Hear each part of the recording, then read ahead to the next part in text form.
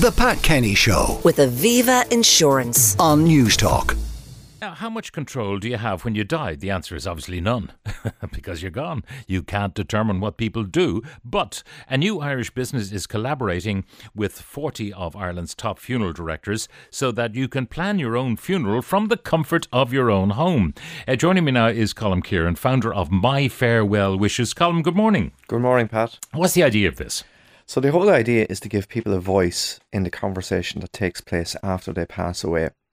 So many parts of our lives are planned now, but we find, and I'm a funeral director myself, that conversation takes place after you pass away about your funeral arrangements, often takes place without your voice being present. So our goal is to provide you with a voice in that conversation. Okay, how does it work?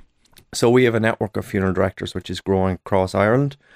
You make contact with your local funeral director, or you make contact with us, and you start the process of deciding what your wishes are and then getting them written down. And the third part is importantly shared with people who you nominate to look after them.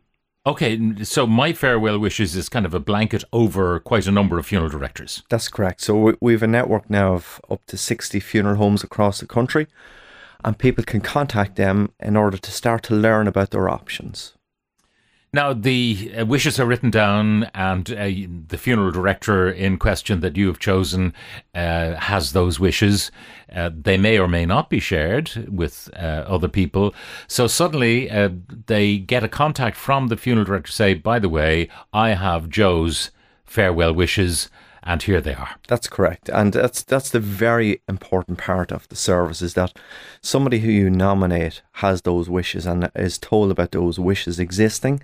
So when that time comes, as somebody said to me who came into our office, it takes out the hassle, it takes out the confusion, and most importantly, it takes out the arguments which can happen among family members when wishes aren't clear. So he says, I want a gold-plated coffin and I want it drawn by camels to the cemetery. They're my farewell wishes. What then?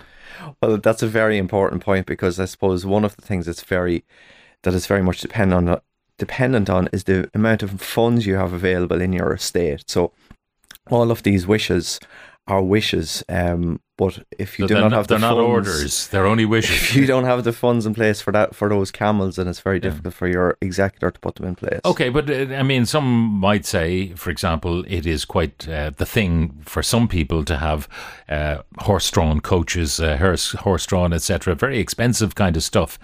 And the people who think they're going to inherit from the will are thinking, if we spend all that money on this stuff, there'll be precious little left for us.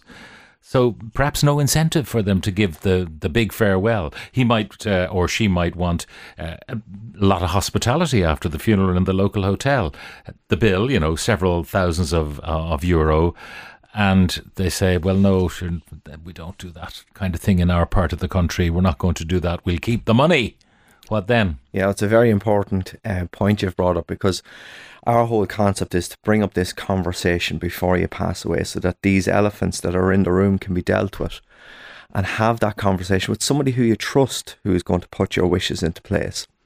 And ultimately, us as Irish people, we find we're very superstitious when it comes to funeral arrangements, and that people can be very, when they get instructions about your farewell wishes, they tend to stick with them. In case they'll be haunted thereafter. You can decide on that, but I think most people will just err on the side of caution. What's the cost of this? So we have a €65 registration fee for the writing down of your wishes, where somebody can just basically decide what they want, share it with their funeral director, share it with their representative. That's €65.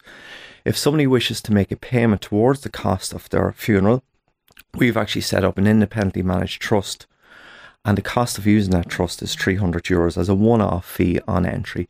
But people can decide then to top up as they go along towards the cost. So in other words, someone who decides, I do want to have the big send-off in the hotel, and I do want the horses or the camels, I'll pay for it now so the so-and-sos can't get their hands on the money. I'll actually spend it now. That's correct. And they can also even decide to spread the cost. So if they want to pay over 1 year, 2 year, 3 years, they can do that as well with our service. Yeah. Now, you say the money is safe. Where does the money lie? So we've appointed, and that's what's taken us 2 years and over €100,000 in investment, to set up the legal process by which this money is independently managed by a company called ITC. Their trustees are independent trustees. Like who else's money do they mind? They mine over 1,200 independent trusts, private ones, publicly owned, so that people can then be assured that this company is specifically there to manage that money on their behalf. And are they covered by any guarantees, the central bank? They would actually be they appoint regulated financial managers, and they're also regulated themselves by the Department of Justice as well.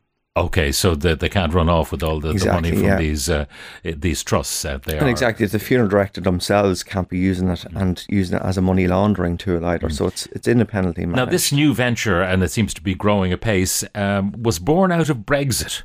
Explain. Yeah, that's correct. There was as I said, I'm a funeral director myself in Kings Court in County Cavan, and we got a letter from one of the trust providers about 2 years ago. It was 2020, to explain that they were no longer continuing to offer pre-planning services in Ireland. So a lot of my customers, for example, around the country, as funeral directors, are asking, what are we going to do now? So I joined forces with a guy who I was doing a lot of digital marketing with, and we decided, okay, this opportunity is here, let's go about and do it. And as I said, it's 2 years in the making, so we're here now, we're letting people know that it's available. So Brexit forced the others out of the market, and you came in with a replacement product. Nothing like a Cavan man on the edge of the border to come up with the opportunity. So going back to the wishes, there's no way to enforce the wishes, I presume, is there? Well, so your executor is legally responsible at the time of the funeral to put those wishes into place. So having that conversation, appointing an executor who you trust that will put into place, is the most important thing that you can do at this stage. By the way, are there changing trends in funerals? Lots and lots. In the past 10 years, you're seeing the biggest one that we're going to see is the trend as it is in weddings towards civil funerals, where people don't necessarily want the full trappings of a religious funeral, that maybe they have no longer practicing, but they still want to have elements of prayers and readings, and they will have that. Let's say, I know a venue close to my own home, Cabra Castle Hotel, they are setting up a civil room. It's a brand new bespoke building where they will hold civil ceremonies of various types, and you're going to see much more of that over the years in the future. But if people want cremation, for example, in different parts, there aren't crematoria all over the place. Well, you're actually seeing, if you went online, you'd probably see a couple of new applications in the making for a new crematory, because the trend that we are seeing as pre-planners is significantly towards cremation. In order to fulfill that need, you're going to see lots of crematoriums popping up around the country. Yeah, and in terms of the trends in coffins and, as I say, horses and camels and all the rest of it, are you seeing anything terribly unusual there? One thing that we notice, that when people get the chance to decide, they're going for quite simple arrangements and quite simple coffins. And one of the trends is the eco-friendly coffin, where people are trying and conscious not to leave a carbon footprint behind them. So certainly we are noticing that more and more.